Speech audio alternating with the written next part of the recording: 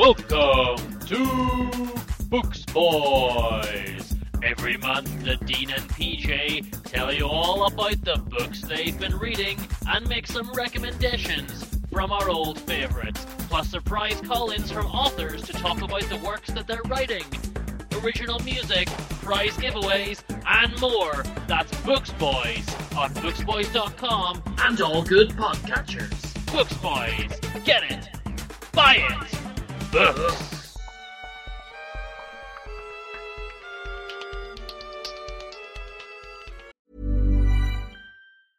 I'm Sandra, and I'm just the professional your small business was looking for. But you didn't hire me because you didn't use LinkedIn Jobs. LinkedIn has professionals you can't find anywhere else, including those who aren't actively looking for a new job, but might be open to the perfect role, like me. In a given month, over 70% of LinkedIn users don't visit other leading job sites. So if you're not looking on LinkedIn, you'll miss out on great candidates like Sandra. Start hiring professionals like a professional. Post your free job on linkedin.com/people today.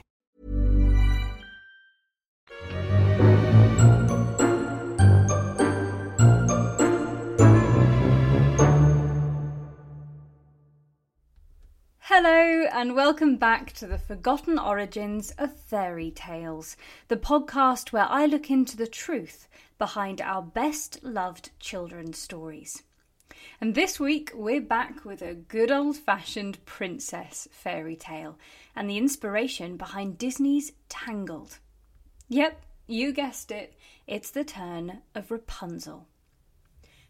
The first version of this classic tale was written by Italian poet Giambattista Basili in 1600 and was called Petrosinella, translated literally as Little Parsley, but more on that later. So this is Basili's story. Once upon a time there lived a woman called Paschiadosia who was pregnant.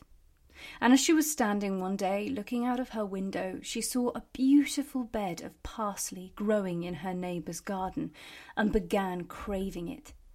But her neighbour was no ordinary neighbour, but was in fact a cruel ogress. And the young woman waited until the ogress had gone out and plucked a handful of the parsley. But when the creature returned, she was furious and vowed to catch the thief. Though Paschiadosia was scared of the ogress, her love and desire for the parsley was too strong, so she kept returning to the garden. Until one morning she came face to face with her neighbour. The ogress roared in the girl's face, cursing and threatening her with jail. Paschiadosia began making up excuses, saying that she only desired the parsley to make her unborn child happy. And this stopped the ogress in her tracks. With a wiry smile, she told the girl that she could take as much parsley as she liked, as long as she promised to hand over the child as soon as it was born. And so strong was the craving that the woman agreed. I mean, what? But when the time came, she gave birth to a beautiful baby girl, Petrosinella. And the ogress did not come. In fact, 7 years went by and the ogress didn't disturb them. But on the child's 7th birthday, she was snatched by the ogress in the night. The creature hid the girl away in a forest so deep that not even the sun could reach her. And there she was trapped inside a tower with no doors. In fact, the only way the ogress could leave and enter was by climbing up and down the girl's long, beautiful hair, which she did every morning and evening. But one day when the ogress was out, the girl went to the window and let her hair fall as she gazed across the skyline in a daydream. It just so happened that a son of the king had got lost in the woods and saw the beautiful golden banner of hair fall in front of him. His eyes followed the hair up the tower until he saw her beautiful face and fell instantly in love with her. When he called up to her, she too fell madly in love upon seeing his face. Because, everyone falls in love in seconds in fairy tales. The two, desperate to meet each other properly, decided that the prince should come back at night when the moon was full. Petronella gave the ogress poppy juice so she would fall into a deep sleep, and then lowered her hair for the young prince to climb. This happened for several nights until the prince convinced her to escape and come back to his father's kingdom where they could be married. They left under cover of night down a rope that the prince had brought with him. Not sure why he didn't do that right at the start when he met her, but all right. Unfortunately, though, for the lovers, the rope snapped just before they reached the bottom, and the sound woke the ogress, who began to run after them in blind fury. Luckily, though, for Petronella, she had picked up some of her guardian's magic and summoned a giant wolf to devour her whole. And the story has a happy ending, as the couple marry and become king and queen. So that one's pretty darn cute, and not miles off of the fairy tale we know today. But wait, then the Brothers Grimm got their hands on it in 1857 and made a few gory adjustments. For starters, the Rapunzel, as they now named her Rapunzel, is only 13 when she's spotted in the high tower, and the prince is 19. Yikes.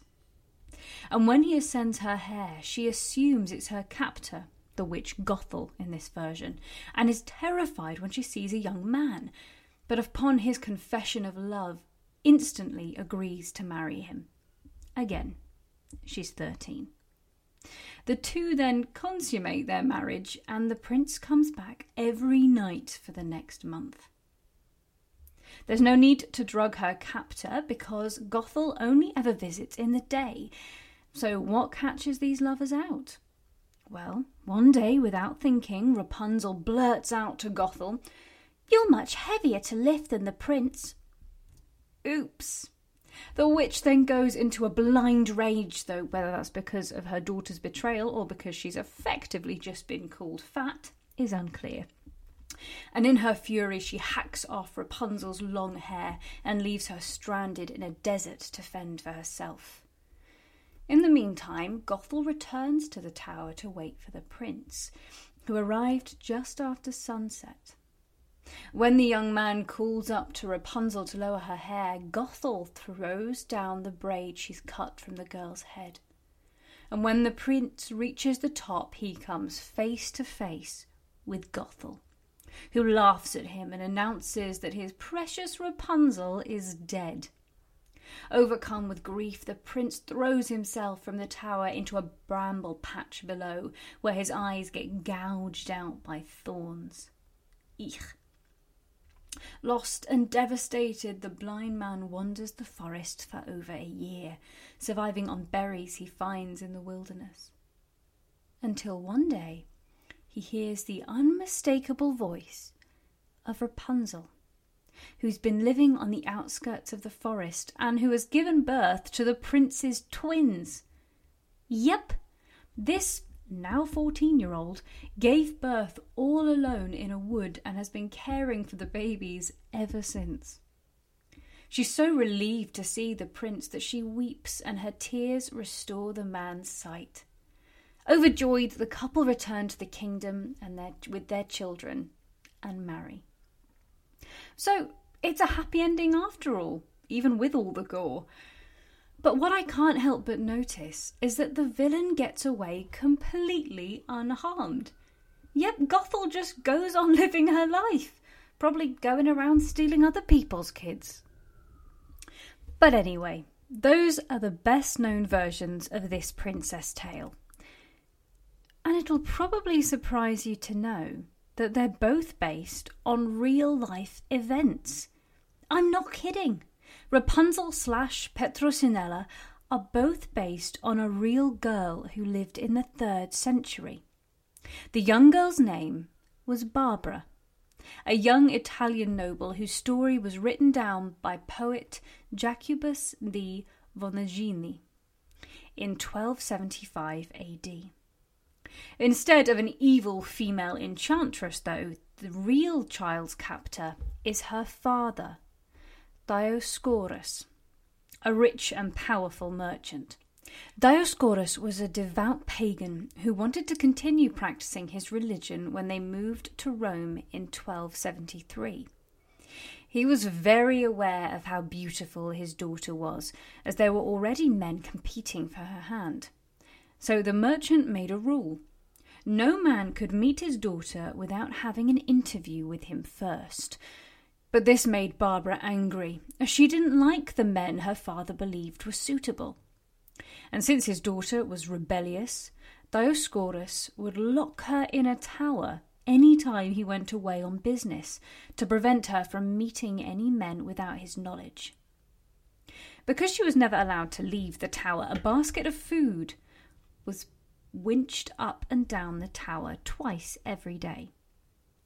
But one fateful day, someone left a book that explained Christianity in the basket. Bet you didn't see this twist coming. At the time, Christianity was a religious cult the Romans were trying to stop from spreading. But the girl was intrigued by the message of Christianity and soon found herself practicing it in her own way. Men who were working on the tower construction began to take pity on this girl and let her climb down the basket rope to talk to them. And while talking one day, she asked them to create 3 windows instead of 2, to represent the Father, the Son, and the Holy Spirit. And though the men were scared of what her father might say, they were overcome by the girl's beauty and agreed.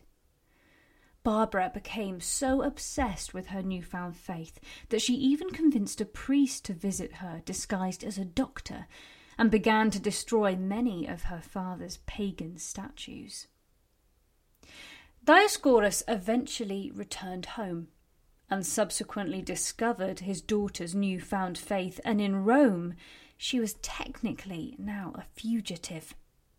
So he dragged her by her hair to the Roman courts, where she was tortured as they tried to force her to deny Christianity. But the young girl refused, and in a blind fit of rage, her father took a sword and sliced off her head. So the original is far more sinister than either of the following fairy tales and their versions, let alone Tangled, but we can see where the common themes are. Girl locked up in a tower against her will, climbing down a window and back up again is the only way to get in, and of course being pulled by her long hair to the Roman courts is where Bastille got the idea of her long hair being used as a rope. So there is clear inspiration from this to both stories, but I've got to admit, I didn't know it came from real life. So that's all for this week. I hope you found it interesting. Next week, we're travelling to the mischievous world of Rumpelstiltskin. If you enjoyed this podcast, make sure you recommend it to friends and family, as every listen helps. And please follow me on Instagram at The Forgotten Origins Podcast. That's all one word, The Forgotten Origins Podcast.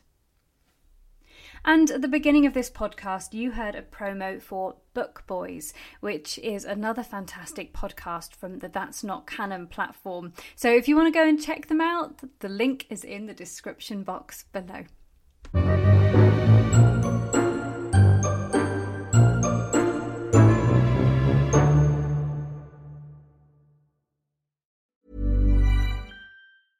Even when we're on a budget, we still deserve nice things. Quince is a place to scoop up stunning high-end goods for 50 to 80% less than similar brands.